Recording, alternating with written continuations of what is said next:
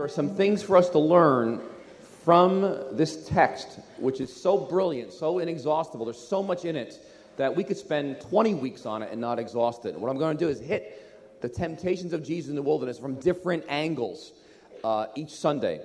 But it's a prelude, it's a preparation. You'll notice it begins in verse 1 of chapter 4 of Luke. It says, Jesus, full of the Holy Spirit, returned from the Jordan and was led by the Spirit in the desert. And so it was the Spirit that led him. He was full of the Spirit as he goes into the desert. And then you'll notice when it's all over in verse 14, he returns to Galilee in the power of the Spirit. And then he begins his public ministry. But there was something that God wanted to teach Jesus in the wilderness. There was a lot that happened there. It says in Hebrews, he learned obedience from what he suffered.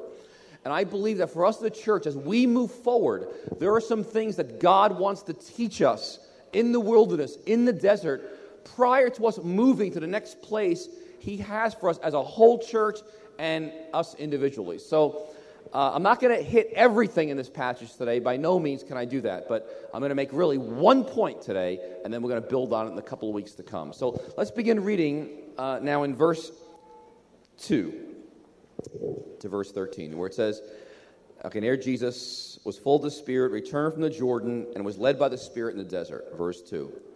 Where for 40 days he was tempted by the devil. He ate nothing during those days, and at the end of them, he was hungry. The devil said to him, if you are the Son of God, tell this stone to become bread. Jesus answered, it is written, man does not live on bread alone. The devil led him to a high place and showed him in an instant all the kingdoms of the world. And he said to him, I will give you all their authority and splendor, for it has been given to me. And I can give it to anyone I want to. So if you worship me, it will all be yours. Jesus answered, it is written, worship the Lord your God and serve him only. The devil led him to Jerusalem and had him stand on the highest point of the temple. If you are the Son of God, he said, throw yourself down from here. For it is written, he will command his angels concerning you to guard you carefully. They will lift you up in their hands so that you will not strike your foot against a stone. Jesus answered, it says, do not put the Lord your God to the test. And when the devil had finished all this tempting, he left him until an opportune time. Okay, let's pray. Father, I ask that a little bit of what you did in the life of Jesus during these 40 days, in this interaction with the devil himself, that, Lord, you would build into us, Lord, that very life, that character, that we might walk and live as Jesus did. So I pray, Lord, grant us ears to hear and eyes to see in Jesus' name. Amen. Now, I was raised in America, like many of you, and I was told growing up that I could do anything. I could be anything I wanted if I were willing at least to make the effort and tried. So many of you perhaps were told, like I was as a kid, say, hey, you can be president of the United States. If you want to be, you can do it. You can be the president. And in fact, you could be a lawyer if you want. You can be a doctor. You could be a PhD. You could be a police officer. You could be a CEO of a company. You can be an investment banker. You can be a Bill Gates. You can be a father of 15. You can be Mother Teresa. You can be Donald Trump. You can be a banker. You can be a professional actor. You could play in Carnegie Hall as a musician. You could be a professional athlete. So one thing I wanted to be. You can get 600 on your SATs. You can get a 1,600 on your GREs, etc. And you can do anything. And in fact, that's built into the DNA, I believe, of the American culture. You can do anything. The Wall Street Journal had an interesting article January 1st about athletics, and the title was, yes, athletic records are made to be broken, but is there ever a limit? And in the article, it talked about people like this fellow, Yanis Kouros from Greece, a runner. And his specialty is the 24-hour run. In 24 hours, they will just circle the track as much as they can in 24 hours. He holds the world record. And he ran 188 miles and 1,038 yards without stopping. That's 7 back-to-back marathons. Now, some of you are into track and field, and I don't know if I used to run the mile, and the 4-minute mile was never broken until 1954. But now they're running miles of 3 minutes and 43 seconds, and held by a 21-year-old Kenyan. And the question they ask is, how much faster can a human being run? Can they get it under 3 minutes? And how high can they jump and pole vault, etc.? In fact, some of you are familiar with the Ironman race. Okay, I mean, we love that. A 2.4-mile swim, 112-mile bike race, and then you tap it off with a marathon run of 26.2 miles. And just pushing the limits of endurance. And what is the limit that a human being can actually do athletically? And they asked this professor at University of Delaware, and he says, I don't even feel like there is a limit. But it's kind of our culture in which we live, no limits. Some of you are computer freaks, all right? And now we have gigabytes. That's how we measure PC storage. And now they're talking about, terabytes and other bytes up there, And they say scientists, and in fact, someone in our church came to me at the first service, and they can now, on what's called a terabyte of data, they could take every word ever published by the Wall Street Journal, New York Times, and the Washington Post, and in 1 second communicate all of it. And they're raising the questions, what's the future? Where is there any limits with computer technology, and where's that all going? Now, I say that because in this passage of Luke 4, Jesus embraces the gift of limits. In this passage, he goes everything against the grain of which we're surrounded by.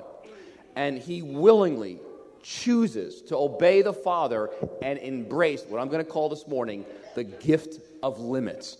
And he is referred to in Romans as our second Adam. The first Adam did not embrace limits. They ate of the tree. But Jesus willingly, joyfully did not go beyond what the Father had for him, but rather walked in the Spirit. He chose to be a human being. He confined himself to 33 years on earth. He confined himself to just never leaving 200 miles from home, performing a certain function, dying on the cross and rising again. But he chose limits. And in this text, he chooses to be limited. Now, up to this point, he's 30 years old, about, give or take 1 or 2 years. But as far as we know, he never did a miracle up to this point. He's lived in, his town of Nazareth. He had a job, blue-collar job. He's a carpenter. He's been a faithful son, attended synagogue every week, did prayer 3 times a day. And God has spoken to Jesus in chapter 3, verse 21, and said, at the baptism of John the Baptist, and the Lord said to Jesus, you are my beloved Son, with you I am well pleased. Heaven opens, the dove, the Spirit descends on him, and the Father's voice says, you are deeply loved by me, as one translation has it. You have nothing left to prove. He's done nothing up to this point, or very little at least up to this point, of obedience. But the Father says, you are deeply loved by you, and it's really the heart of the gospel, and you're going to see why, because he's modeling something for us. Because the gospel is, if you come to Jesus by faith in him for forgiveness of sins, and you ask him to adopt you as his son or his daughter, the Lord says, you are my beloved daughter, and you I am deeply pleased. I have your picture in my wallet. I love you. I will never stop doing good to you. I will watch over you, but you're mine, and you have nothing to prove to anybody any longer, because you are eternally loved by me. It's the heart of the gospel. Now, that's what Jesus has been spoken over his life. But bam, right away, in chapter 4, verse 1, full of the Spirit, he gets sent into a confrontation with demons, with the devil himself. And I'm going to make one point today, all right? It's called the gift of limits. That's my one point. And then I'm going to make 3 applications towards the end of how it works out in our lives, okay? But let's go, beginning here in verse 2 and 3. And we see Jesus being tempted by the devil for 40 days, or at the end of 40 days. Now, at the end of, remember Adam and Eve in the garden? Eve's original temptation was to deny limits. Remember, God said, eat anything you want, but this one tree, don't eat the fruit of it. And then Satan came and said, no, that's not true. You won't die if you eat. For God knows that when you eat of it, your eyes will be opened, and you'll be like God, knowing good and evil. And so it's been rightly said that the opposite of love is not hate, but it's power. Think about that for a minute. Eve wanted power, control, and so she grabbed it because she wanted to be like God. She wanted to know everything.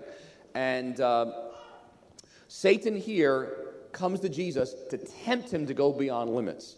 And the word Satan in Greek is translated, means splitter.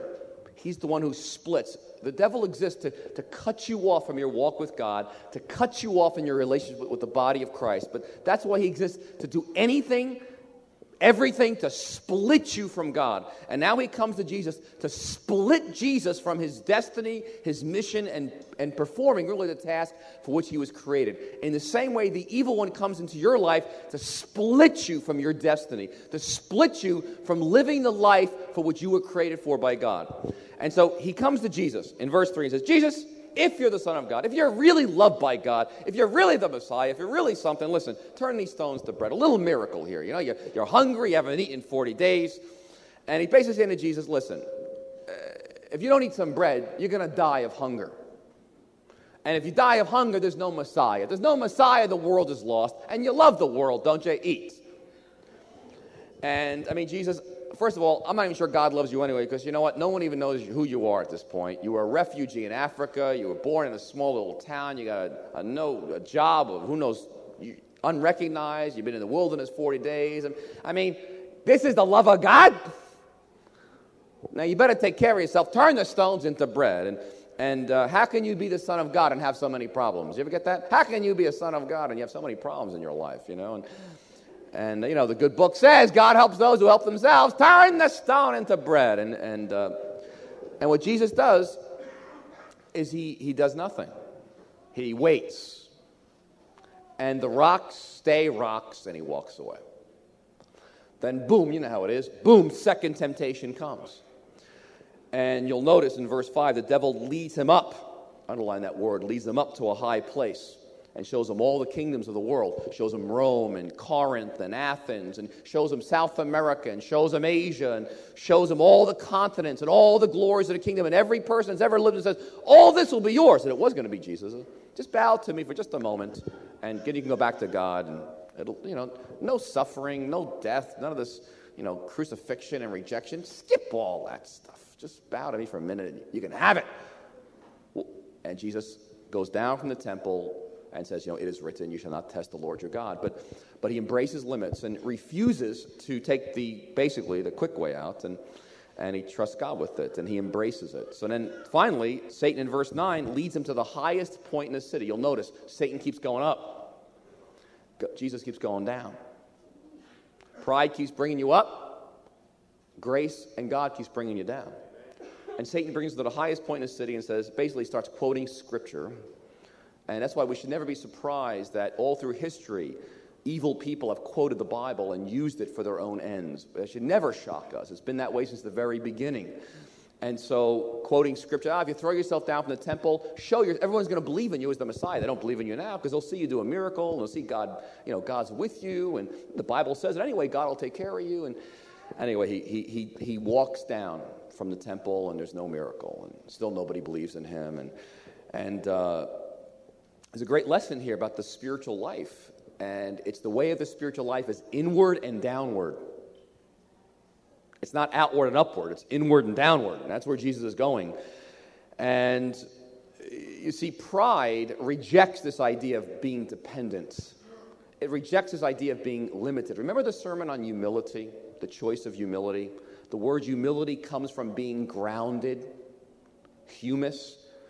That God's purpose, that we would be grounded, humble people. We know who we are, where we come from, and where we're going. Pride elevates itself, and what happens is God has to send things into our life to bring us down, to get our feet back on the ground. That we're humble people. And so sometimes he sends sticks and stones and messages and crises and all kinds of things to get us on the ground. But somehow we get into this thing that we think that we're more than we are. And we get elevated. And God's job is, remember the nuclear bomb he sends every now and then? To get your feet down to earth, to get you grounded and humble. Now, our culture resists the idea of limits. You know, American history is, you know, we're going to go out west and conquer the frontier there. Then we'll conquer space. You know, we'll get a man on the moon. And you know, then we discover cyberspace, and we'll break the speed of sound, and you name it, you know. We refuse to take no for an answer. It's part of being in America, and those of you who've come from other countries, that's part of the reason you came here, because in America, you can do anything. Anything can happen here. Now, just take a minute. Jesus was limited. He chose limits in becoming human. You have limits.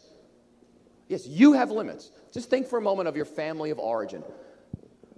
All of our families of origins were broken. We're marked by sin. So you carry certain scars from your childhood. We all do. It's a limit. Your physical body has limits.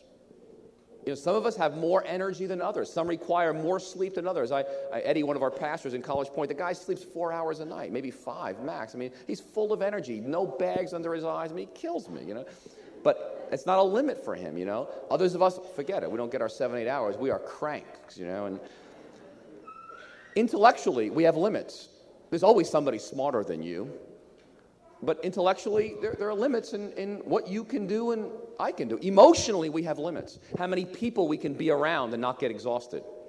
How much stress we can handle. We have different levels of limits emotionally. And often we don't know that until we're wiped out. Socially, we have limits. If you're a married person here today, your spouse is a limit. Yeah. They're a limit. Their life really impacts yours. Now, if you're single, your singleness is a limit in a different way, but it's also a limit. If you're divorced, that's a limit. And if you're a single parent, male or female, that's a limit. You live with it every day. And how you live out your life is so affected by that. There are certain constraints around you. If you have a child who's mentally challenged or a special needs child, that's a limit on how you live out your life. I can go on and on. Sickness, any kind of physical disability. Your talents are a limit. You only have a certain number of talents and gifts by God. And something, you may have 3, you may have 30, but something, you don't have infinites. You're not God. You're limited in your talents and gifts and abilities. Your economic status. You may be simply a millionaire. Do you know something? You are limited. Even if you're simply a billionaire, you have some limits, okay? But your economic status limits you, just like your educational background limits you. But we've got them. We're surrounded by them constantly. Death is the big limit. I mean, you know something? Just look and think for a minute. That is a limit. Your days on earth are numbered. That's a limit. And you don't control when that day comes. I like the 17th century philosopher who wrote this. He says, "We plant our cemeteries next to churches and in the most frequented part of town in order to accustom people, women and children, not to grow panicky at the sight of a dead man, and so that the constant sight of bones, tombs, and funeral processions should remind us of our own condition." That we would look and always remember the fact of, wow, I'm limited and my life is short, it's brief. It's not going to last that long. Wow, I have huge limits of time, energy, gifts, resources. Very often, friends, these limits, these limits are friends. They are your friends to press you to the ground, to keep you humble, to prepare you to be filled with God and go forward. Now, Jesus' temptation was to skip the limits. He's hungry. Skip the limit of hunger. Skip the limits of not being popular. Skip that limit. Let's do a miracle and show it. Let's skip the limit of the necessity of suffering and death. Let's skip that limit and move on. And when we don't live by our limits, you know what happens? We start making things happen. We now get in the flesh. We're now doing it. And Jesus refused to make things happen. He said, "Father, I'm going to live in my limitations. I'm going to live by your agenda." He chose to live by the Spirit and not the flesh. Now, when you don't live by your limits, you hurt a lot of people. Just imagine if Jesus didn't live by his limits here, the implications. Just when you don't live by your limits, first of all, you hurt yourself. But then you hurt the people around you whom you love, and then you're going to hurt God because you get split from him. I mean, I just know personally, I didn't live within limits at all for the first 5, 6, 7, 8 years of my marriage. And I was doing so many things at once because I had this grandiose sense of what I could accomplish. And I did not respect the limits given to me by God, and I caused havoc in my own personal family and my own life. I think President Clinton, gifted man as he is, I think his lack of understanding his own limits was really the root of so much scandal, a whole scandal that was a mess out there, because I don't think he had a good sense of his limits and his weaknesses. And I don't know where he is right now, but he got into a lot of trouble because he was not aware of his weaknesses and his limits. Parker Palmer, who's an author and a teacher, tells a story of how he was asked to be president of a college. And he was very excited about the job, and he was trying to discern, just to make sure this is God's will. So he got 3 or 4 friends in a room and said, I want to make sure this is God's will to take this presidency. And so they asked him, what would you like most about being president of the college? And he says, well, I wouldn't like to give up writing, and I wouldn't like politicking, and I wouldn't like brown-nosing for money. And then the guy asked him the question, he said, well, I asked you, what would you like most about being president? He goes, well, I wouldn't like working summers, and I wouldn't like wearing a suit, and I wouldn't like this. And the guy said, well, I just want to understand, what would you like about being president? And he says, well, I guess what I would like most is getting my picture in the newspaper with my name and the title president next to it. Now, when we have something to prove, we're dangerous. When we've got wrong motives in this thing, and we forget and lose the moorings of the gospel, that you are my son, you're my daughter, in whom I love. You have nothing to prove. I love you eternally just for who you are. When we move out of that, it gets very dangerous. We make all kinds of crazy decisions. Now, despite the American myth that you can do whatever you want, you can be whatever you desire, that's not true. There are certain things that you can't do. There are certain roles and relationships that you do not thrive in, that I don't thrive in. And I know I wouldn't be a good, for example, I'd be a terrible president, I think, of a company, a CEO type person, or politics. I think of a mayor. The nasty, nitty gritty, and the kind of tough skin you need. I don't have that kind of tough skin. My skin's much more sensitive. I'm much more on the artistic end, and I don't flourish in those environments. In fact, they suck life right out of me. And I think of New Life Fellowship. We have certain limits as a church, and what does it mean for us to walk out God's destiny for us, and within our own limits as a body? That we're not to be maybe this church of 10,000 over there in Brooklyn. No, we're to walk out what God has for us at church within our limits and embrace that and thank God for it. And I used to want to be a lawyer. I know we have some lawyers here. I said, oh my goodness, lawyers. They fight constantly. I'm just like, you got to have a fighting edge to you to be a lawyer. And I look back now. I was young. I was foolish to think I could ever. God just didn't make me like that, Or a CPA or accountant. Oh, God bless you. The detailed people. I have great respect for that, But that's not how God made. I know me. That doesn't. I'm limited. I don't have the ability to sit there for hours and do that kind of detail work. And some of you say I can't lead a cell group. I'm limited, but I could help co-lead, or I could help support it, or I could be hospitality, or I could make phone calls. But I know my limits. I can't do that, but I can do this. And whether it's ushers or children's or whatever service it is for you, but I recognize my limits and I function that. But it's a gift, and I recognize that's part of the way God guides me. And I receive it as a gift versus anger and bitterness and kicking it aside and trying to race ahead. All right, let me just make 3 applications. Go to the board for a second, all right? All right. The first I'm going to call simply to be thankful to God for your limits. Now, let me tell you a little story. We have a couple of medical students here. Someone at Christmas gave me a book called Kitchen Table Wisdom by Rachel Remen, a medical doctor, became a medical professor at Stanford for a while, and then reflected. Now she's a bit elderly, and reflected on the whole medical profession. It was a fascinating book. But she tells a little story of a parable of a poor man who was walking down a road, and he was struggling about where he was going to get his next meal from. And these 2 angels are discussing his fate, and one angel says, why don't you send him a bag of gold, and it'll set his life straight. And but the angel says, it's not going to help, but no, I'll do it. And so the angel, okay. So puts a bag of gold in the road where he's walking. So meanwhile, the poor man is saying, I wonder if I'm going to have dinner anywhere tonight. I wonder if I'll go to bed hungry again tonight. And so he turns the bend in the road, and he sees the bag of gold there. And he says, how fortunate that I've seen this bag of gold. If I hadn't seen it, I could have bumped into it and torn my poor sandals. And so he goes around the bag of gold, and he goes on his way.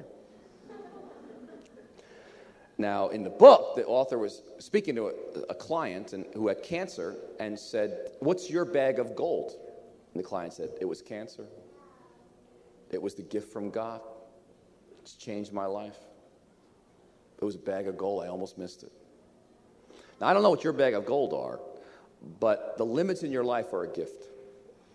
Whatever they are, whether it's physical, whether it's emotional, whether it's relational, whether it's job, whatever it might, it is a gift. And some of us live our lives, we're constantly overextended. We're overextended financially, we're overextended emotionally, we're overextended spiritually, we're overextended socially. We just don't have limits. And we're constantly so far out there, our lives are marked by chaos. Because we resist limits we don't thank God for them. We push them until they fall over, and then we fall over with them. You know, I was so blessed by being with this pastors' conference last week, just being with some pastors who have been doing this for 40, 50 years, in their 60s and early 70s, and I just said, boy, someday, their church, they're going to die. And their church is going to go on. And I said, I'm going to die, and our church is going to go on. And you know something? New Life could disappear, and the church will still go on. And I was so blessed the fact of, my limits and my earthly life is so short and brief, here today, gone tomorrow, but you know what? God's bigger than all of that. I am a creature. He's not. He's infinite. His love is eternal. His work is eternal, but I'm just a piece of the pie here, and I just thank God for the limits he's placed on me to shape me into the image of his son. And, I used to think that I could help everybody. When we first started our church, I think, okay, here's Joe, and we're going to help him in his spiritual life, and we're going to help him all the way.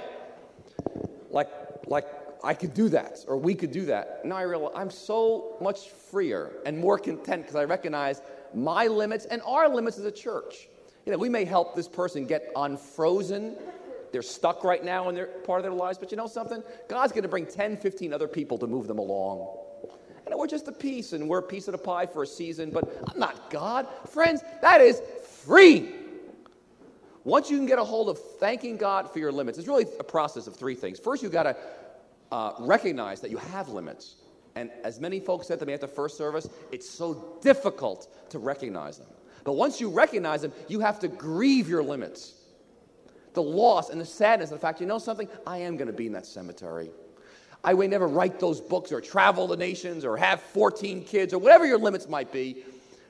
And I grieve that loss, but then I can embrace them as gifts. But if you don't grieve them, you'll never embrace them. If you don't ever see them in front of you, you don't ever let them do the work they were meant to do in your heart. Jesus embraced his limits and walked down the hill and stayed grounded. And God did a work in him. He learned some things, and then he came out in the power of the Spirit. There are great implications for being the church and being a community. The limits we all have in this room, and you may have certain gifts and talents and life story, but we're all just so limited. But that's what makes the beauty of the body of Christ. We all bring a piece in our different backgrounds and gifts and talents, but we're all so limited separately, but together make a whole in God. But it has great implications. The Desert Fathers, who were the monastics of the 3rd century to the 14th century. These men and women, they would flee the world, and they'd go live in a desert, in a monastery or hermitage, whatever, and they would spend years sometimes with God. And they weren't running away from reality. They used to write in all their writings, the purpose of the desert was to confront your limitations, was to confront your weaknesses, was to confront your monsters, because they knew that unless you confront your limitations, you will never be a person of compassion.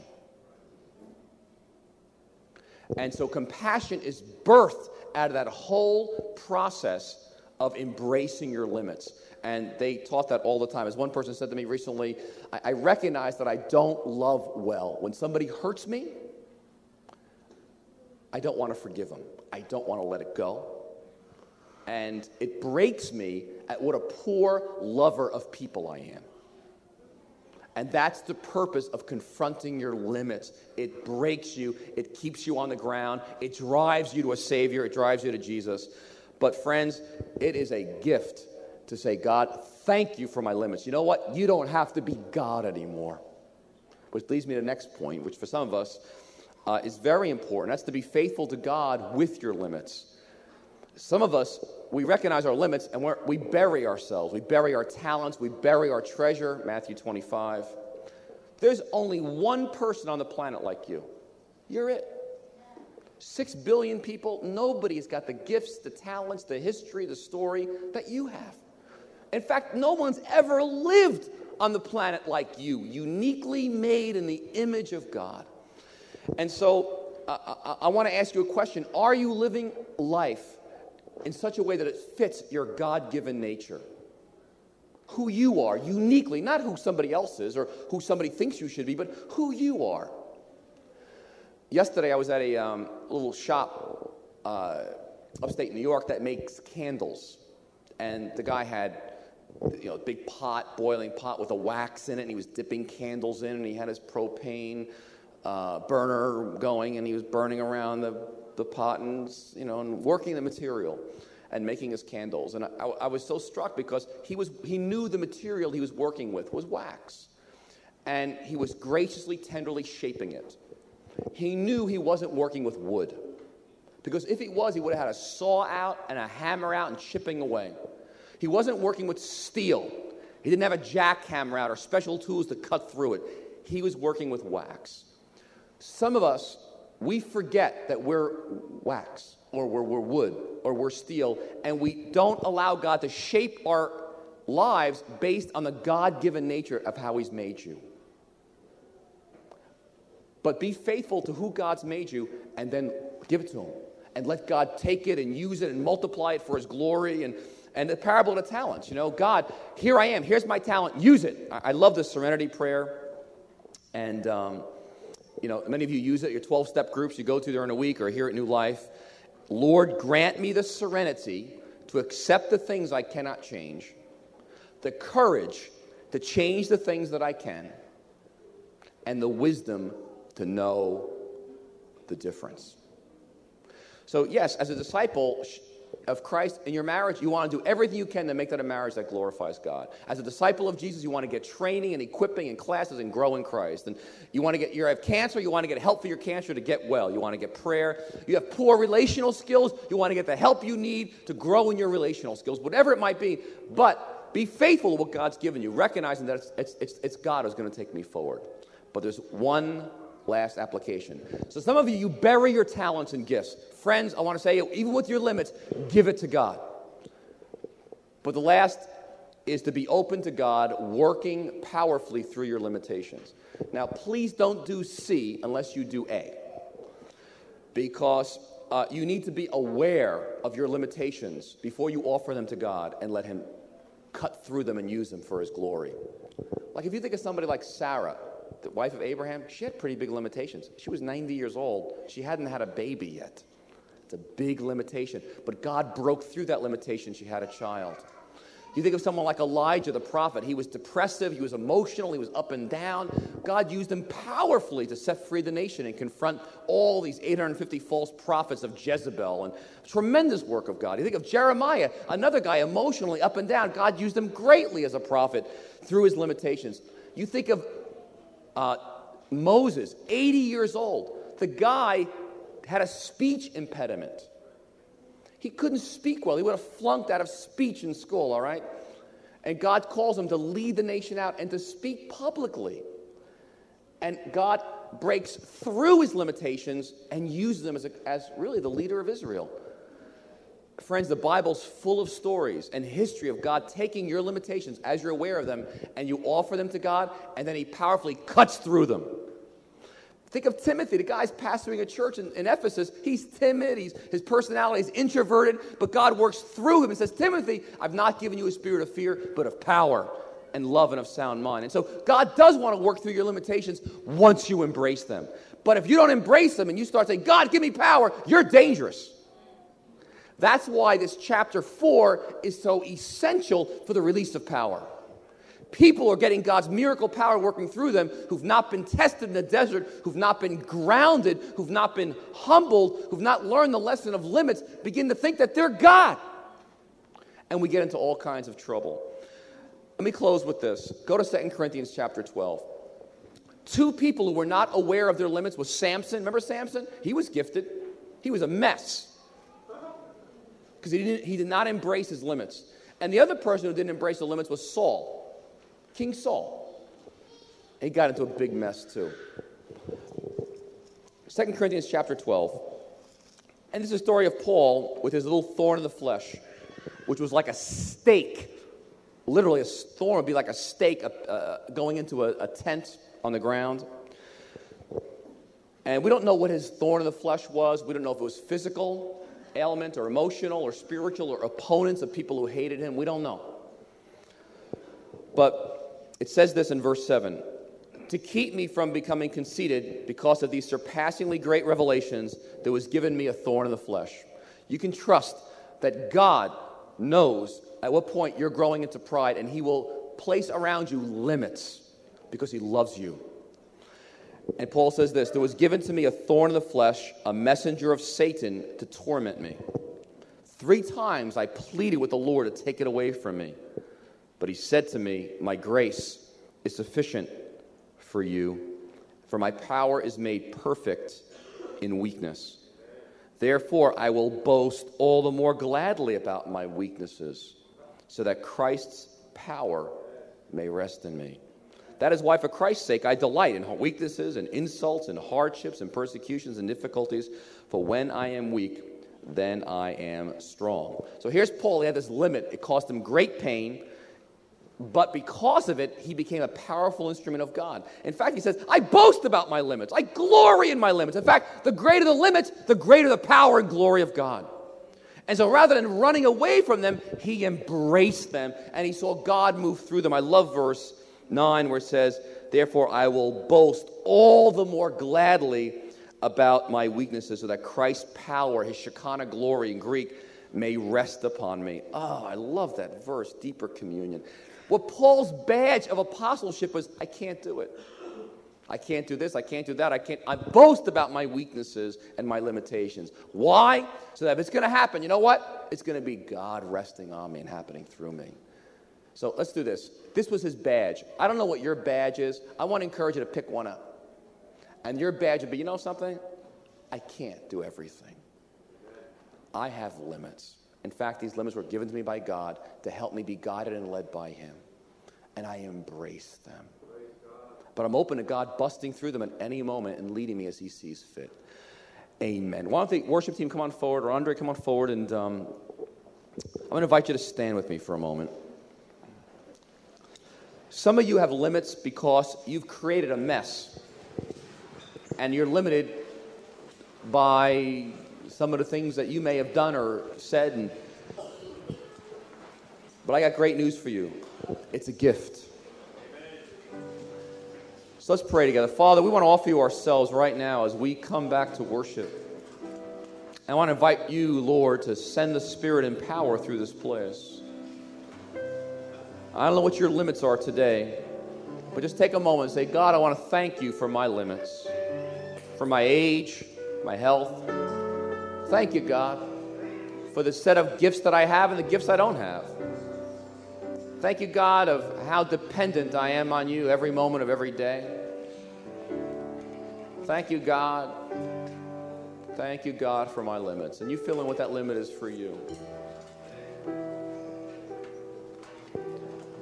And for those of you who have buried your talents and gifts in a hole, say, Lord, I want to offer you what I have. The little bit I have, my loaves and fishes, I offer it back to you, Lord. If you feel like you have nothing, just offer that back to the Lord right now. Because God wants to take that and show his power to you.